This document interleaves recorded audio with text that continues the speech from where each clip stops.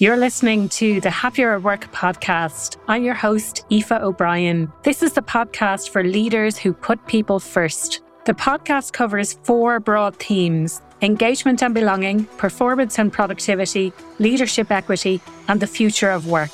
Everything to do with the Happier at Work podcast relates to employee retention. You can find out more at happieratwork.ie. I'm still not seeing leaders being promoted for their empathy and people skills. And yet that's a huge part of building the workforce of the future. So on the one hand, we have the science, but on the other, it's not being applied. Hello and welcome to this week's episode of the Happier at Work podcast. And I'm your host, Aoife O'Brien. Thank you so much for tuning in. Thank you so much for joining us today.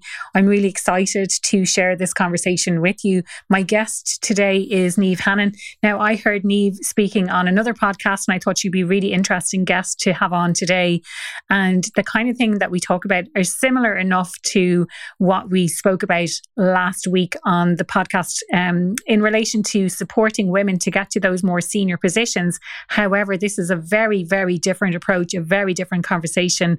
We talk more about the systemic biases that are happening. We get very philosophical, but a really, really interesting conversation about how we as individuals can change the way we work and how it's about collaboration and collective change rather than competition at work as well. So do get involved in the conversation after the podcast is released. I always post on social media. You'll find all of my channels on the website, happieratwork.ie. And I would love for you to join in the conversation to let me know what you think. What can we do to change and how do we go about it? And do continue that conversation.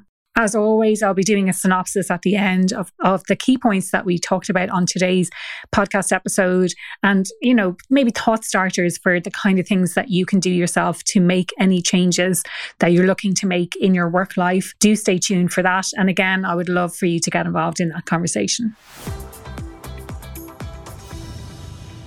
Niamh, you're so welcome on the Happier at Work podcast. I've listened to you on a few other podcasts and I've been dying to get you on. So I'm delighted to have you as my guest today. Do you want to give people a little bit about your background, what you do now and how you got to do what you're doing? Sure. Thanks, Aoife. And pleasure to be here. Delighted. So my name is Niamh Hannan. And for your listeners abroad, that's Niamh. Yeah, I have to spell my name as well. I can totally relate to that, Niamh. It's the first thing, isn't it? Yeah.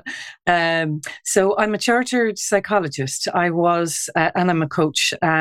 Nowadays, I work primarily with women in leadership. But my background is I was working in counselling psychology as a therapist for 20 years. So I had my private practice in Dublin and I closed up shop after 20 years. That was 2019. And so retrained, I wanted to have a very clear delineation between counselling and coaching. I don't offer counselling anymore. I only offer coaching.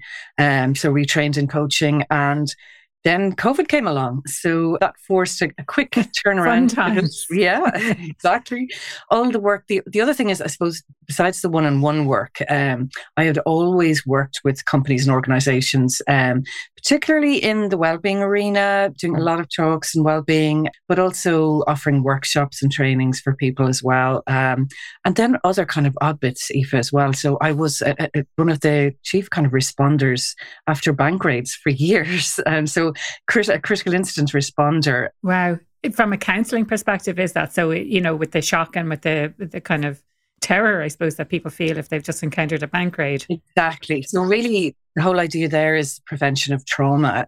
So you would brought in, and now it was in back in the day, it was critical incident response. Nowadays, it's psychological first aid.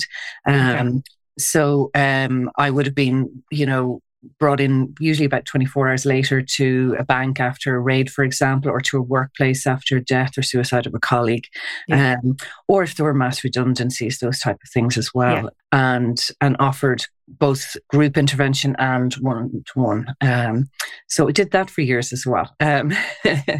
So that all of that has kind of brought me to where I am today, where I work online a lot of the time now, but also, again, I offer one-to-one coaching. I also work with groups of women. I offer programs, and I love change and I love creativity. So I tend to create a new program every year. But I also work within organizations still offering talks and workshops and trainings. Brilliant. Love it.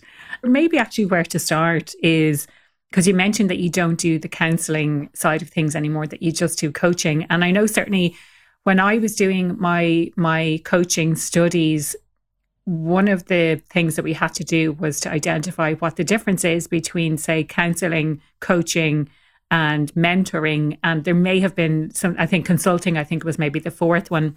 Yeah. And we had to really understand the differences. But there could be people out there who don't really understand what the difference is between the likes of counselling and coaching. And there's, I suppose, from what I've seen, and maybe it's just the people I'm connected with or the industry that I'm in, but I see loads and loads of coaches out there. And maybe people don't fully understand exactly what the benefit is or exactly what coaches do. So do you want to explain the difference? Sure. Yeah. It's a good question. And it's not a very clear line in the sand because there are so many different types of therapy, I suppose. But there are also, coaches take different approaches too. For me, the key difference is that counselling really is a little bit more problem oriented. So it's people come in at a different place. So very often for counselling, you're coming in at a minus because you're, not feeling yourself. You're struggling with maybe, trauma or mental health difficulties, or even anxiety, stress, depression, relationship issues. And very often the route of the therapist may be to go back into the past to help you to look and to help both of you to understand where this might have started, what's the source of this issue. Something might be presenting in your current relationship, but actually it goes back a lot further and your whole pattern there. So they're the two key things, I suppose, about counselling. Very often there is some kind of work going into the past. And also then it's like you're coming in more at a minus. So, depending on the counselling, often it is about that kind of getting you back to normal. So it's almost like getting you back to ground zero so that you can go off and live your life as normal. Whereas with coaching, people tend to come in at ground zero and they have goals that they want to achieve to bring them up into the pluses, into the, the more positive experience, more thriving, I suppose. So that's kind of the difference, I think, in the spectrum of where people come in. Also, for me, coaching is more structured. So, with somebody in the counselling process, you're not going to start off by asking, okay, so what's your goal for today? Where do you want to get to? Because sometimes actually you might have to sit in some of the pain and the suffering, and you may have to kind of go through some of that really deep water first before you can begin to even look at what the new shore might look like. With coaching, you're really always trying to define what does that shore look like? Where do we want to get to? What difference is it going to make when you get there? Yeah. And so it's more goal-oriented and it's a little bit more of a structured approach in that sense as well. So that's for me. And what prompted the move for you? A few things, I suppose. I mean, 20 years is probably, well, for me, it was enough in mental health and illness. Also, just with the type of person I am, I love, and I've only, more and more realised this, I suppose, even since I left, that I love to be stimulated. So even within counselling, I was always looking, I was very committed to my CPD, my continuous professional development. And so at the beginning of every year, I'd kind of be looking ahead going, I wonder what new thing could I study this year? Or could I do this year? A new approach could I take? Or new work that I could do just to keep it interesting for me. Now, I was only counselling 2 or 3 days a week. I never did it full time. And again, this is just my personal story because it's going to be different strokes for different folks. But I was probably getting a little bit tired of it and losing interest in it. And I didn't want that to be the case for clients. That's not fair.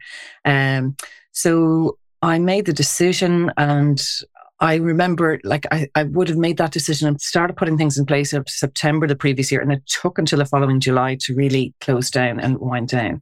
Yeah. Because you needed to give clients lots of warning and not take on clients in the meantime. This is the other thing.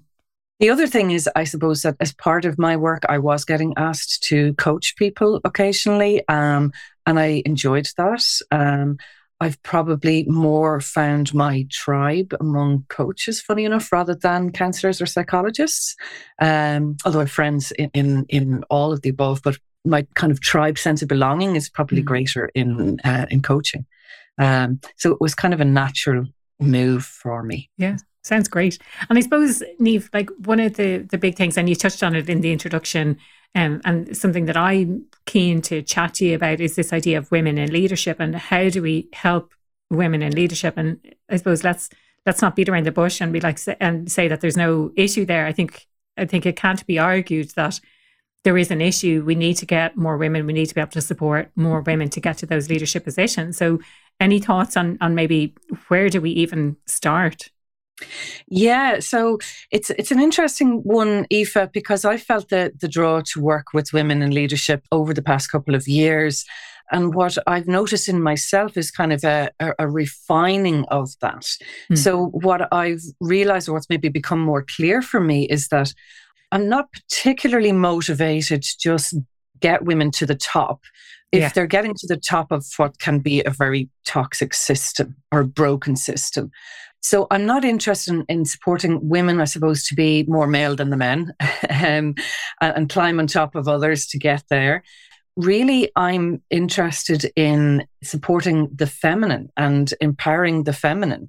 And that's not about eradicating the masculine. We need both, but I suppose our world has been dominated by the masculine for thousands of years. And the masculine characteristics even have been more valued. So we live in a very competitive world.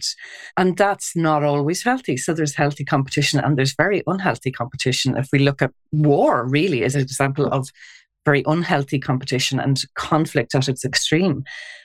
And I suppose I have just that sense or belief that it's time for the feminine to come more into the world and to be valued. I mean, we're half the population.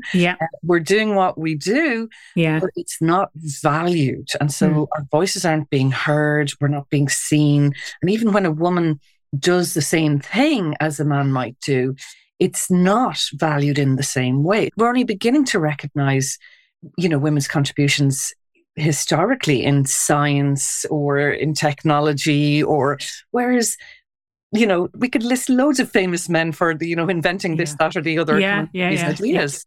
Totally. Again, it's not about replacing the patriarchy with the matriarchy. That's not healthy. It's really about bringing more balance. Yeah, I was going to say it's about finding the balance between the two, isn't it? Yeah.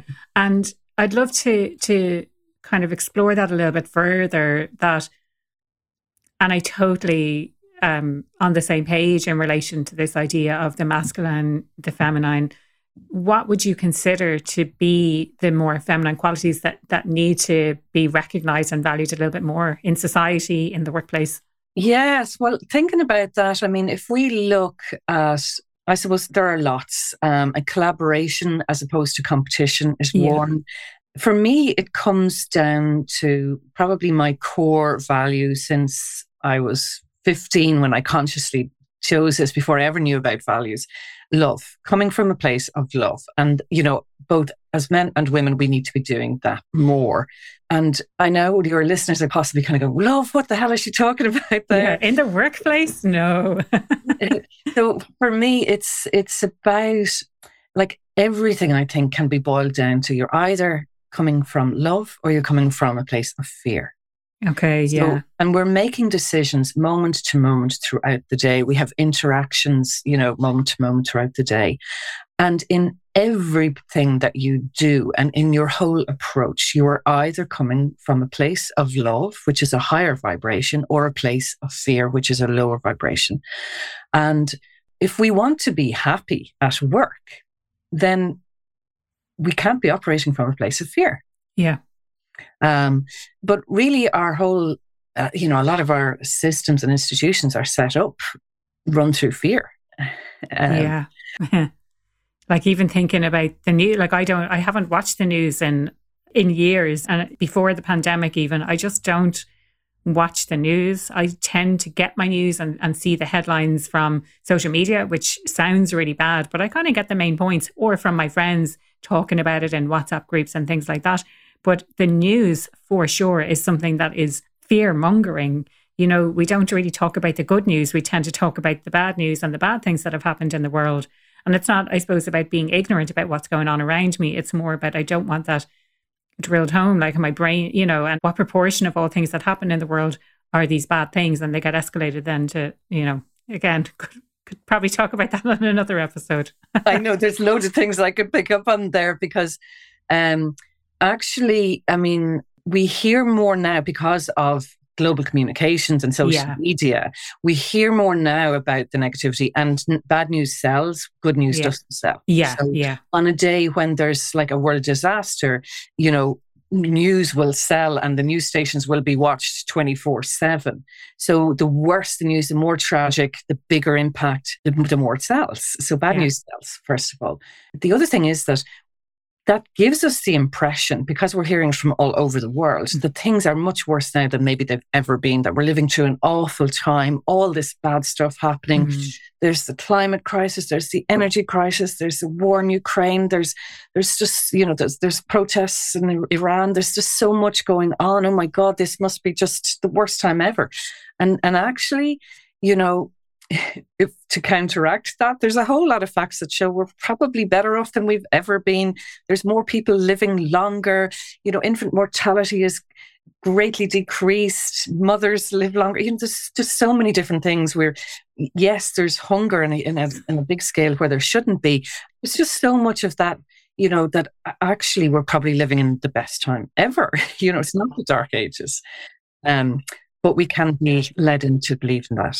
What sprung to my mind when you talked about the bad news sells, is it the case then, say, within organizations that fear sells as well? So it's kind of the fear mongering. And if I think back to my corporate days and we're talking about the results and, oh, we've got X amount of a gap, as opposed to focusing on, and look how much we've achieved so far this year. And with that focus, and again, going back to your idea of decisions being made from a place of fear rather than anything else, any thoughts around that and how it's, I suppose, how fear is perpetuated? Yeah. It is, because we tend to take, and I mean, if you look at even certainly in this country and other countries, you know, how governments are selected, it's always a short-term view.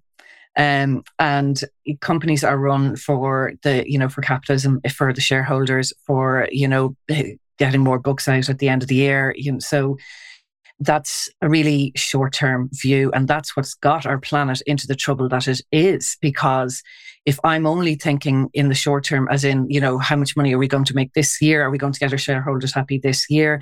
Or even in a 5-year plan, that's really short-term. In the life of a company, in the life of the earth, and the impact that we can have, and the impact that many, many companies have had on the earth in a negative way. Never mind the people. So there is always, I suppose, things are run by fear. And what we have is epidemic rates of depression, anxiety, and stress, and burnout. We have the planet where it is right now as a result. So yes, maybe it makes money in the short term, or it motivates people quicker than maybe, you know, praise or compliments might. But in the long run, we're killing ourselves doing that. And there's the great resignation happening, of course, as well. In many ways, you know, like COVID brought on a lot of fear for people. It really, you know, brought the world into, you know, a kind of a global fear response. But it also brought us together. And a lot of industries have been negatively impacted, of course, by COVID. And still the other side of it is that it accelerated change. You know, if we're talking about women, it accelerated change for women and for families and for men too. Like I see now more men on the school runs in the morning or out pushing a pram, you know, in the morning because they're able to work from home. Yeah. So that was needed and that was going to take forever, but COVID accelerated that.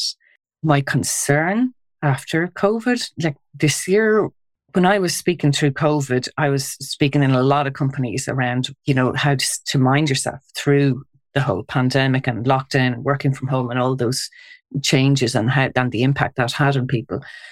And one thing that I kind of consistently maybe pushed is that this will change again and we need to go back with our eyes open. We need to take what we have learned. We've learned how to slow down. We've learned that actually we prioritized people, the people that we couldn't see, through COVID, often parents and grandparents you couldn't see, friends. And we realized how much we needed those connections with other people. And we got clearer maybe on what's really important to us, which wasn't having loads of money in the bank when you're sitting at home and you can't spend it in COVID. It was people, it was connections, it was relationships, it was health. And my kind of warning at the time was, can we hold on to this learning and can we bring that with us? So we go back with our eyes open and a little bit more consciously and redesign our future with our eyes open consciously. And unfortunately, what I'm seeing is that like this year, it's like people, that the world has gone back to, in many ways, where we were, but it's actually accelerated. It's like this, it's like the pace has just sped up to something that is spitting out people left, right, and center, because it's kind of like they're going around in a wheel, being tossed around and eventually being flung out. Yeah. There's huge exhaustion and burnout. There's a lot of illness as a result. There's a lot broken about our workplaces. And I think we're going to possibly hit a lot more crises. And COVID has shown us that, okay, there's opportunity in crisis, that maybe the crisis have to happen for us to make the necessary change. We've slightly gone off topic. We'll come back to the women in leadership in a second, but I'd love to drill a bit more into what you're seeing in relation to demands being placed on people, demands back to the office for 3 or 4 days a week. I think, it's safe to agree that a lot of companies don't really know. They're trying to navigate this new way of working. And what I always say to the companies that I work with in relation to this is, they're like, oh, what's the company down the road doing? Or what's everyone else doing? What are the best practice? There's no best practice. You need to do what you're doing. You need to ask the people who you're working with, and you need to listen, and you need to monitor, and you need to be agile and change over time if things need to change. But there's no kind of one solution for everyone. You need to think about what different parameters you have when it comes to work. What work needs to be done together with other people? Can they do it effectively, collaborating online, or is it better? Or do you get kind of better outcomes if you bring people together into the office and really bringing it back down to that individual level, individual teams, individual work that needs to be done? I think, sorry, I'll get down off my soapbox now in relation to that, but I'm seeing a lot of this, posted on social media. And again, they're probably only the handful. And then, of course, you see the redundancies and things like that are happening because people are saying that they kind of overshot during COVID, and now we're heading into financial crisis or a recession or however you want to term it. Any sort of thoughts on that in relation to, well, wouldn't this be the perfect opportunity to learn to slow down, learn to connect a bit more with people from COVID times? And then, how is that impacting then on the world we're seeing today? Yeah, so first of all, I absolutely share your sentiments there. And there's maybe a few different places that I can respond. Just, I suppose, thinking about what you said in relation to COVID, and COVID is the perfect opportunity, and talking with companies about their well-being and saying this is an opportunity now to realize what's important.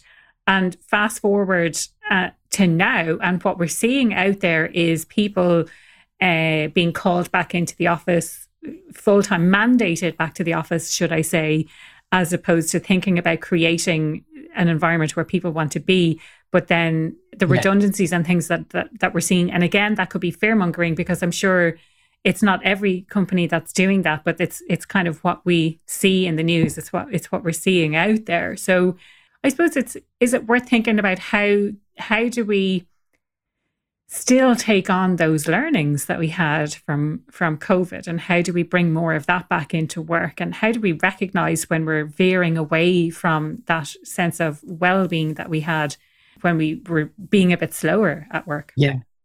If we were being slower, this is the other thing, is not everyone was. Yeah, and it was different strokes for different folks. So and depends on the industry that you're in, and we're in during COVID. I certainly wouldn't have liked to have been, a frontline worker. They haven't had pause at all. But for for the majority, maybe working in, in offices, type, the 9 to 5 type jobs. I think the word that's coming to me is choice. And we need to feel like we have some autonomy, that we have some control, that we have some choice. And so when people are mandated back to work, that goes against that sense of autonomy. And of course, then you get resistance. And what happens then is you get disengagement, and you people resign or move to where they perceive they will have better choice. And I think choice is becoming more important as a result of COVID. We want flexibility, we want more choice, and we have to keep moving in that direction.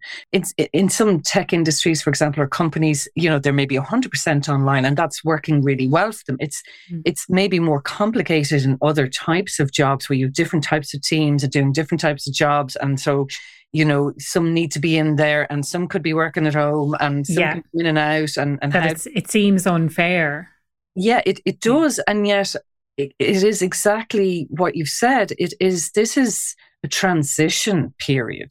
If we look at it as a transitionary period, that we're testing out new ways of working. We don't have the roadmap. We want to throw away the old maps, and we have to pioneer our way forward. And if you take that kind of mindset, really, that, okay, we're pioneering something here, and maybe the whole world and all the companies are pioneering together at the same time. Nobody's really ahead of each other here. So what do we want to create? And this is what I mean about going into things with your eyes open and conscious minded, because it's like, well, we are creating here. And we have to be careful that we're not just reacting like, okay, this didn't go well last month, so we're going to mandate everybody to be in now. Or that's just reactive, and again, fear. Instead of kind of taking that bigger picture, the longer term view, how do we want our workforce to be? What kind of culture do we want in this workplace? Where do we want this going? What level of engagement even do we want? Or a happy workforce, or do we just want them, to be cracking the whip? And if we take that longer, I know the answer to from my perspective, but that's exactly. Well, preferably you wouldn't want to have to crack the whip. So maybe you need to make some changes and take that longer term view of, okay, so if we're pioneering something different here, we're not going to necessarily get it right on the first go.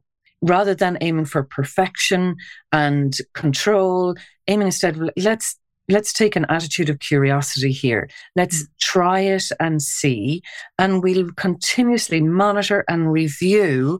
And, 6 months to a year later, we can adapt and make changes, but we need to give it enough time one way before we start reacting and making more changes again. It hasn't been enough time to really look at, But equally, stop looking at what other people are doing. And especially, when these companies are getting all this press about mandating people back to the office, I don't know what sort of signal that's saying for other companies then in order to follow. But I suppose coming back then to what we had originally started talking about, and this idea of more of the feminine at work, more of the kind of feminine qualities, and how do we go about valuing that more? How do we go about bringing more of that into work?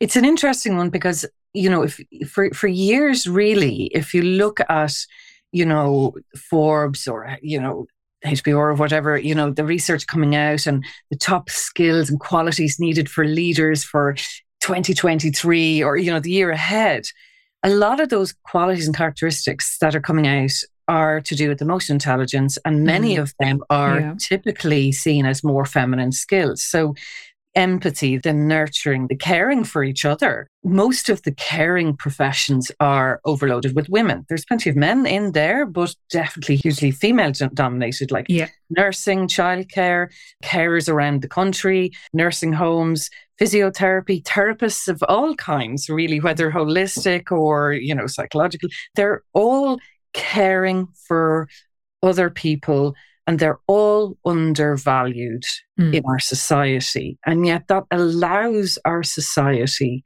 to operate. It allows the rest of us to go to work. Having people to care for our kids or our elderly or are sick or are vulnerable or people with disabilities, that allows the machine to keep rolling. And yet that's being undervalued. So it's just so many levels, I think. And even if we look at characteristics, and we know that the science is saying, well, actually, this is what we need in our leaders. We need empathy. We need the people skills. We need people to care. We need people to collaborate and to listen and to share and to cooperate. And we need that psychological safety. I mean, that's huge. We need alignment with values. So the science is all there telling us this, but on the ground, it's just not happening yet. Not that I see anyway. I mean, I don't think I'm still not seeing leaders being promoted for their empathy and people skills. And yet that's a huge part of, building the workforce of the future. On the one hand, we have the science, but on the other, it's not being applied. So if the likes of, HBR and these big weighty publications, and Forbes, and if they're saying all of this, then why is it not being applied? Or is it being applied, but only in a select few companies? Or is it those big companies and dare I say, the big companies with the big budget? So it's well for them that they can do that. But actually, what about me and my smaller operation? I can't actually do that. I suppose, what are the excuses? Or is it the case that it's a complete and utter mindset shift? It's a mindset overhaul for organizations, especially where it's predominantly men in leadership positions with those masculine qualities. And I'd love to come on to some of those now in a second as well. But any thoughts on, if this is what the science says, why isn't it happening? I think a lot of it is, it's about investing in our leaders probably first. And it is a mindset shift. I mean, there's probably quite a lot of mindset shifts that are needed. But if you're investing in in people at the top and helping them and choosing them because of different qualities that they bring, and different mindsets that they bring, that will bring us into the future. That if you're selecting your leaders and then supporting them through coaching and development to develop from the inside out. And I suppose that's where my real interest is. It's not about coaching skills and the outer work, really. It's more about, for me, the doing the inner work. And so this is where it's the person that comes into the professional. So people avoid that, Some people are genuinely motivated to evolve and grow as a person. There isn't necessarily that culture around us, in this country or in any country that I can see so far. It's there, but it's certainly not the norm, really. And I would like to see that the norm, because I think that's where the answer lies for everything. If we need the world to kind of awaken and wake up a little bit and raise our consciousness levels. But even that. Yeah. Interestingly, this has come up so much on recent conversations on the podcast episodes that have been recorded, but not necessarily released yet. It's coming up time and time again about how we need to work on ourselves and how we need to do our own inner work. And it's not about blaming other people or blaming the situation you find yourself in. It's about stepping up and taking personal responsibility for what you own and what you can do, and be motivated to change despite how hard it is, because it is hard to look at ourselves and our faults and look at all the things that have gone wrong for us maybe up to now and take personal responsibility for those. And, I'll be turning, I was going to say a ripe old age. I'll be turning 44 tomorrow. It's my birthday. And so when this is released, it'll be a couple of months later. But you kind of get to an age where you're like, I can't do it now, it's too late, or I can't do it now because that requires me to take personal responsibility for not having done this at the age I'm at now, whatever age you are. I don't know, am I kind of talking around in circles here? But yeah. You can only start from where you are. Exactly. Whether that's when you're 18 or you're 88, you start from where you are now. You can't we can't go back in time. We can only start now. And isn't it better to take it from now and moving forward with awareness? I always love the phrase, it's an old Chinese saying, the best time to plant a tree was 20 years ago. The second best time is now. So it's, And like you say, Niamh, it's never too late. It's never too late. And I think once you become aware of that, it's really hard to not be aware of that anymore. And you need to then start doing the work and the inner journey. Yeah, and it is about taking, radical responsibility in a sense for our own lives, for the impacts that we have on our own happiness and well-being, but also on other people around us. Because when you're in a leadership position, you have an impact, whether you like it or not.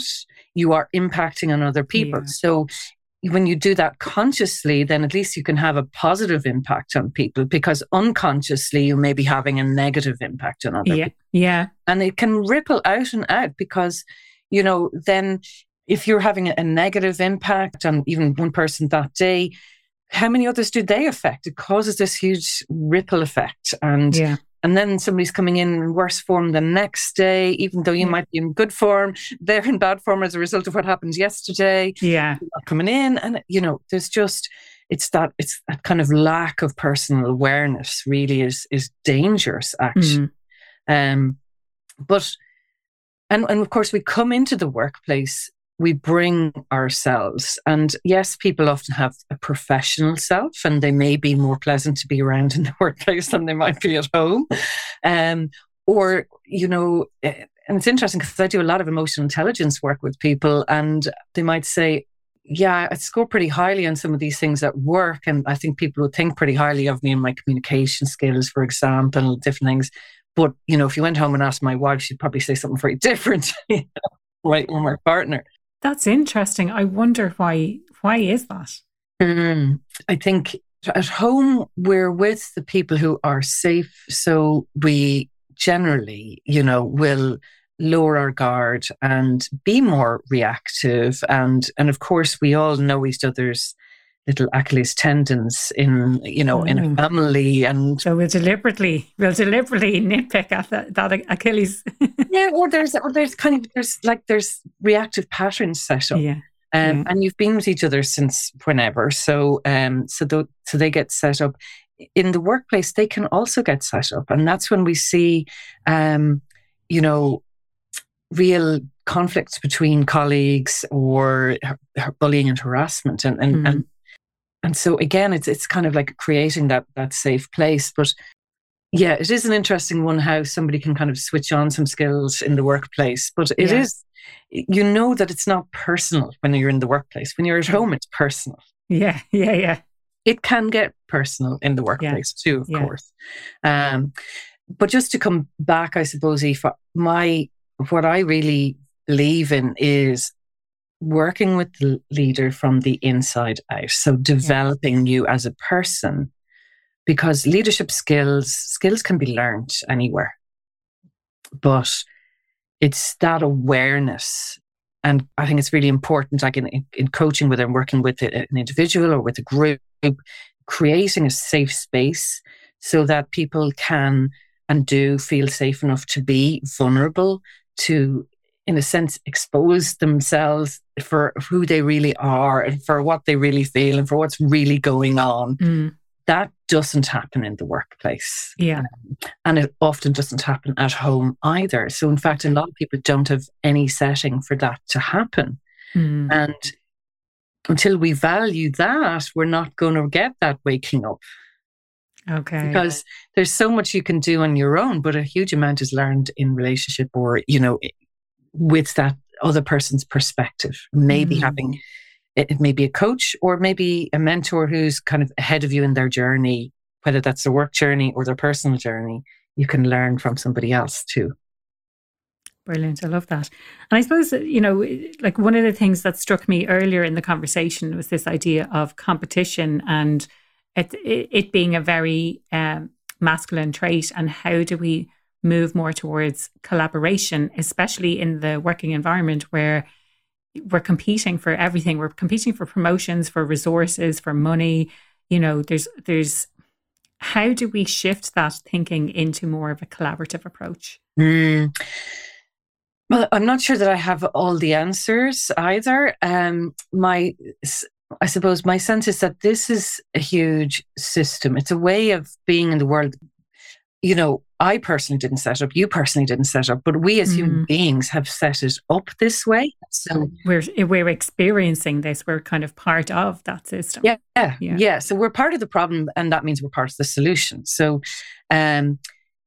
individually, if we all take our responsibility, then collectively, we can change the system. It's not about fixing the system. I think it's about allowing something very different to emerge and tuning into what it is that wants to or needs to emerge. One individual doesn't have to have that answer. That will come out from when you have enough people in coming from the right place and operating from that place of maybe love or care for each other, or the right mindsets even are in place, then new ideas start to form. This will be innovated, a new way of working. And I think there are probably plenty of companies out there who are already innovating ways of working. The 4-day week, there's a lot of research being done on that, for example, So it's not that this is not happening on some level. It is, and it's just hasn't maybe reached a tipping point at all yet. There's still a long way to go.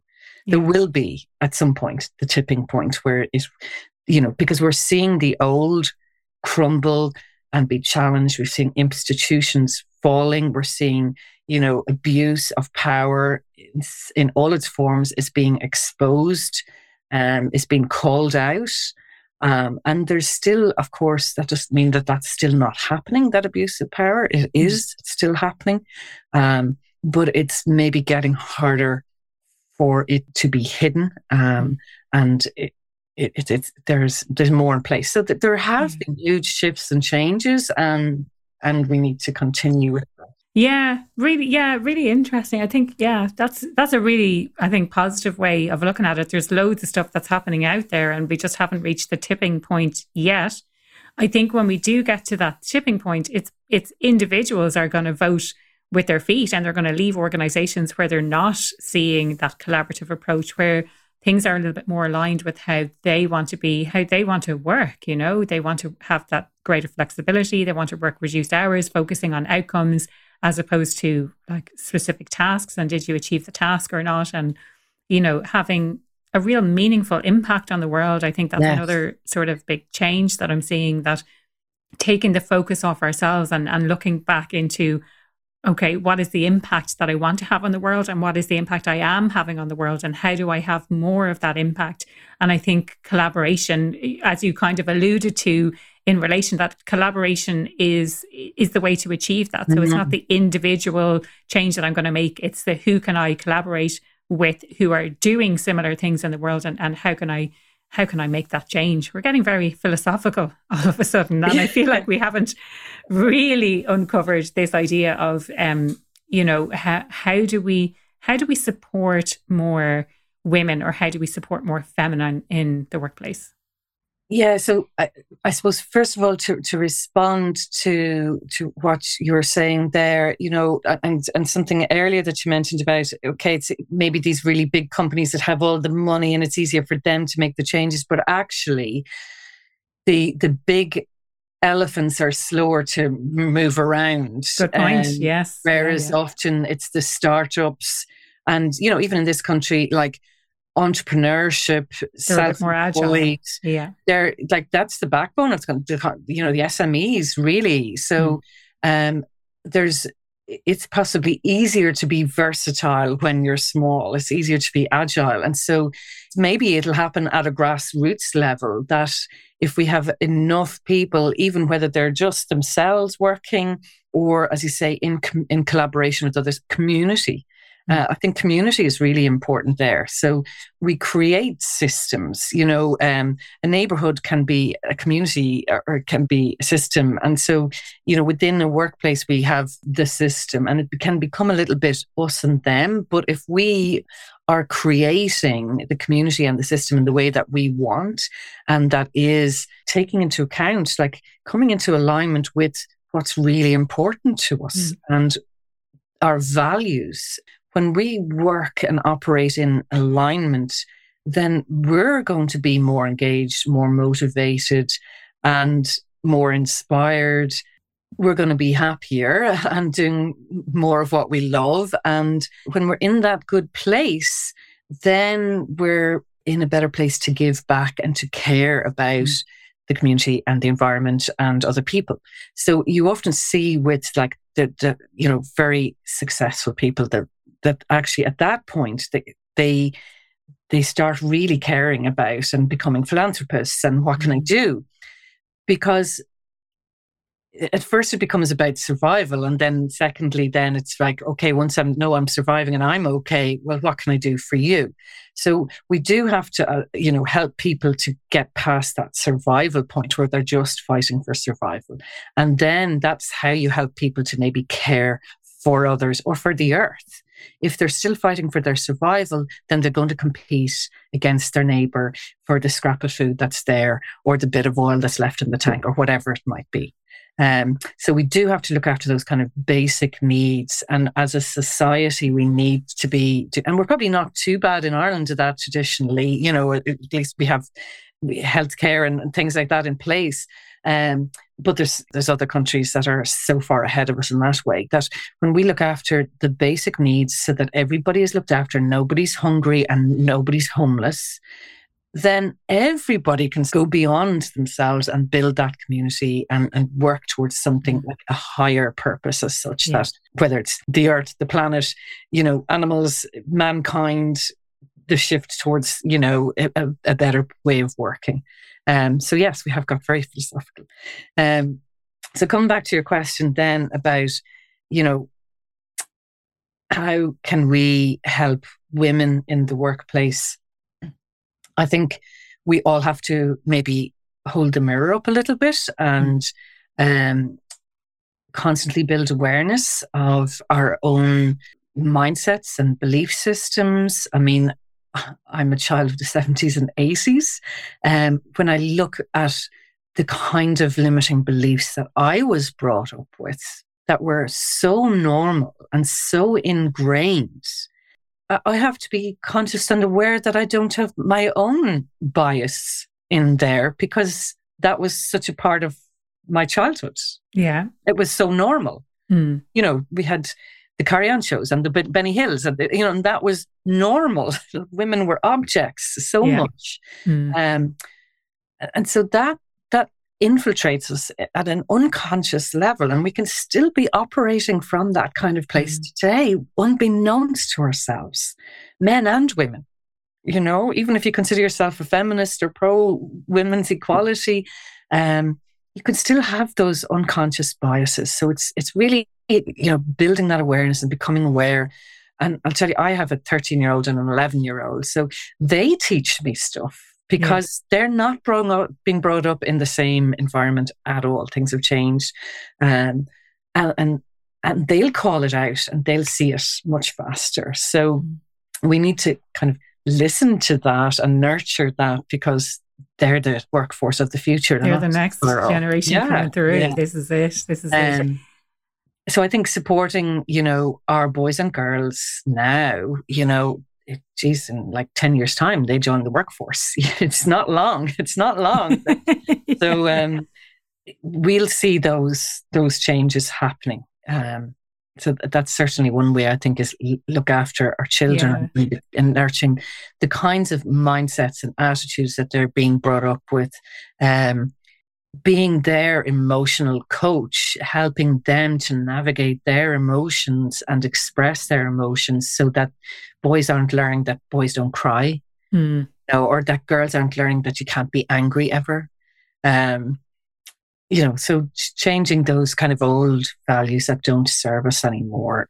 It's not about changing things overnight. There's world shifts, global shifts needed. So, and they are happening in different ways, and we can all do our part by being more conscious with our own attitudes and value systems, those of our children, what we bring into the workplace, shining a light into those dark corners so that the unconscious becomes more conscious and we see what we're doing by paying, the childminder less or the cleaner or whatever, all of these things. Yeah, absolutely. And I think, something that occurred to me when you were talking previously is this idea of perhaps it's making individuals aware that they do have a choice, that if they find themselves in a situation where they're not being recognized, if they find themselves in a situation where there's bullying or there's unethical things happening at work, that there's somewhere else out there. And I think sometimes when we're stuck in that type of situation, we don't think there's any way out. But reminding people that there are other options, there are other organizations. And I think sometimes when you feel that way, you feel like you're stuck because various different reasons, like you have the mortgage to pay, you have, maybe the kids are in private school or they're going to college or something, that, there's always an excuse to stay in a place that is not really serving you very well. But let this be a reminder that you always have a choice, and whether that's choosing to stay where you are for various different reasons or choosing to leave because you want something better, you want to have a greater impact, or you want to reduce the negative impact that you're having on the world, whatever it might be. Absolutely. And again, it's that word choice. And when somebody's feeling stuck, they don't realize that they're choosing to stay where they are in that job, for example. They don't see that as choice. And yet it actually is. Yeah. And there are always other options, but there is a need to empower people past the stuckness and to see choice. And very often what I'm seeing, I suppose, is that, when the world doesn't believe in women, it's hard for the woman to believe in herself. And if we don't believe in ourselves, that will be reflected back to us, because we tend, if I don't value myself, then others aren't going to value me either. Yeah. And so again, it comes back to kind of supporting people to do the inner work so that their outer world can change, and then that they're more empowered and feeling stronger and feeling more confident to change their situation. And when they're in the better situation, they're going to help others to change their situation too.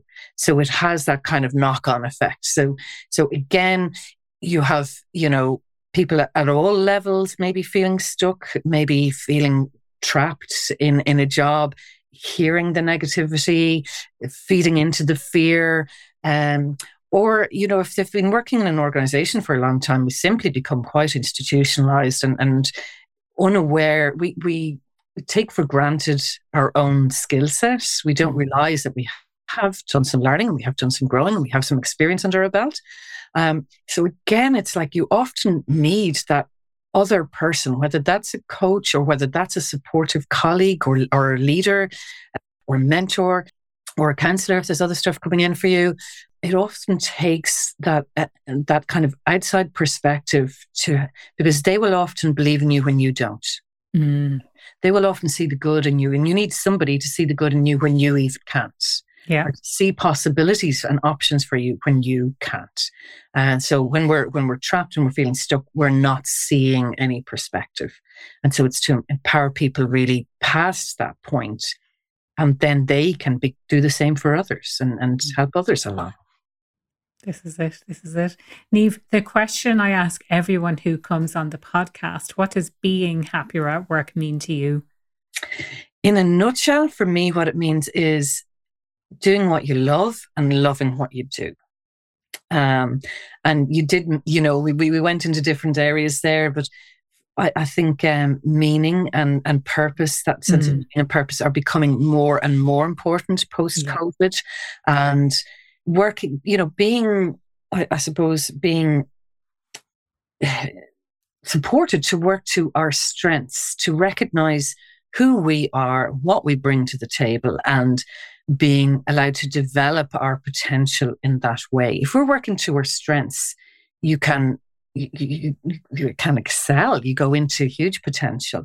Whereas if everybody's always focusing on, oh, well, you need to improve this and you need to improve that, and really they're not your strengths, you're only going to be average and feel average and perform average.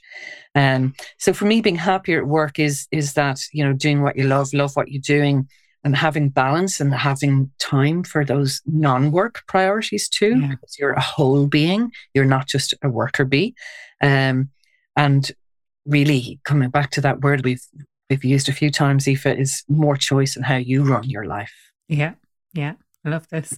And Niamh, if people want to reach out, if they want to connect with you, if they want to find out more about what you do, what's the best way they can do that?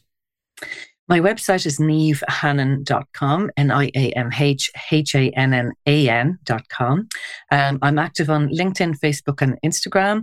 Probably the easiest one is Niamh Hannan on LinkedIn. That's where I'm probably most active. So I'd love to hear from your listeners. Send me a message, ask me a question if there's anything that you've not understood or that doesn't make sense or that you have a disagreement with, even from what I said today. I also... Aoife, I offer currently, I'm offering core purpose sessions, free sessions to help people to really get clear and a defined purpose statement for themselves, which really resonates, not just from a head level, but from a heart and gut level. So people can come along to those sessions for free. And they're usually on a Wednesday evening. I'll have dates set up for the new year. And then I have a couple of new programs for the new year. So I have a core circle for female leaders. That's more Ireland based, because some of that is in person, and it's really a circle of trust. It's for your own personal and professional development. But I'm also on that purpose and meaning side of things. I have a new program which will be starting up at the end of February, called my Legacy Program, helping people to develop their legacy, where we'll do the inner work, but also some outer work so that people are actually taking action and putting a plan in place. Yeah, love that. Because I think everyone wants to leave a legacy, don't they? Or maybe not everyone, but certainly, yeah. Well, we have to be careful because, Putin is leaving a legacy right now. Hitler left a legacy. So we have to be conscious and, again... A positive legacy. A positive impact. We want to do that. But again, people aren't thinking about that so much when they're 20. It's often a certain stage in life when people have already satisfied their basic needs, and then they begin to look outwards and begin to look at how can I make a difference. So I've just been picking up a lot of that from people coming to me or from conversations and from what people are looking for. And I've been doing a lot of work in that area for myself. Putting together a 3-month program, which will be totally online, so it can be more international as well. Brilliant. Thank you so much for your time today, Niamh. I really, really enjoyed the conversation. Got very philosophical at times, but I think for anyone who's kind of listening, hopefully a lot of what we talked about will really resonate in terms of how we as individuals can change the world of work. Absolutely. Thank you so much, Aoife. My pleasure. And that was Niamh Hannan from niamhhannan.com. And I hope you enjoyed today's episode. We did get a little bit philosophical. It was quite a lengthy episode, but it was really interesting conversation nonetheless. And I hope you will agree with me on that. Now, I suppose I wanted to set up this part of the podcast by saying, the entire premise of today's podcast was this idea of we don't just want to support women to the top of a toxic system. So it's about addressing, I suppose, everything at a system level and thinking about that. And the fact that previously everything has been dominated by the masculine and feminine typically has not been valued. Things like healthy versus unhealthy competition, things like collaboration versus competition, and the embracing of core values. And if you've been listening to the podcast for a while, you'll know that core values is something I talk an awful lot about. It's what I did my research on as part of my master's, so something really close to my heart.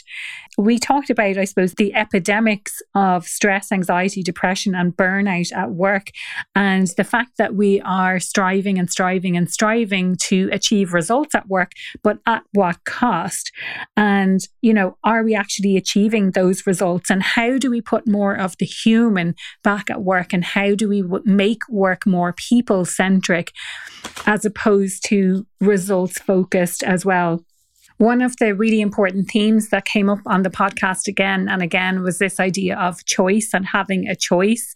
Now, again, this ties in with some research that I did as part of my master's in relation to the need for autonomy. It's one of our basic psychological needs at work, the need for autonomy. And for me, it's a sense of choice and control over what you do and how you do it.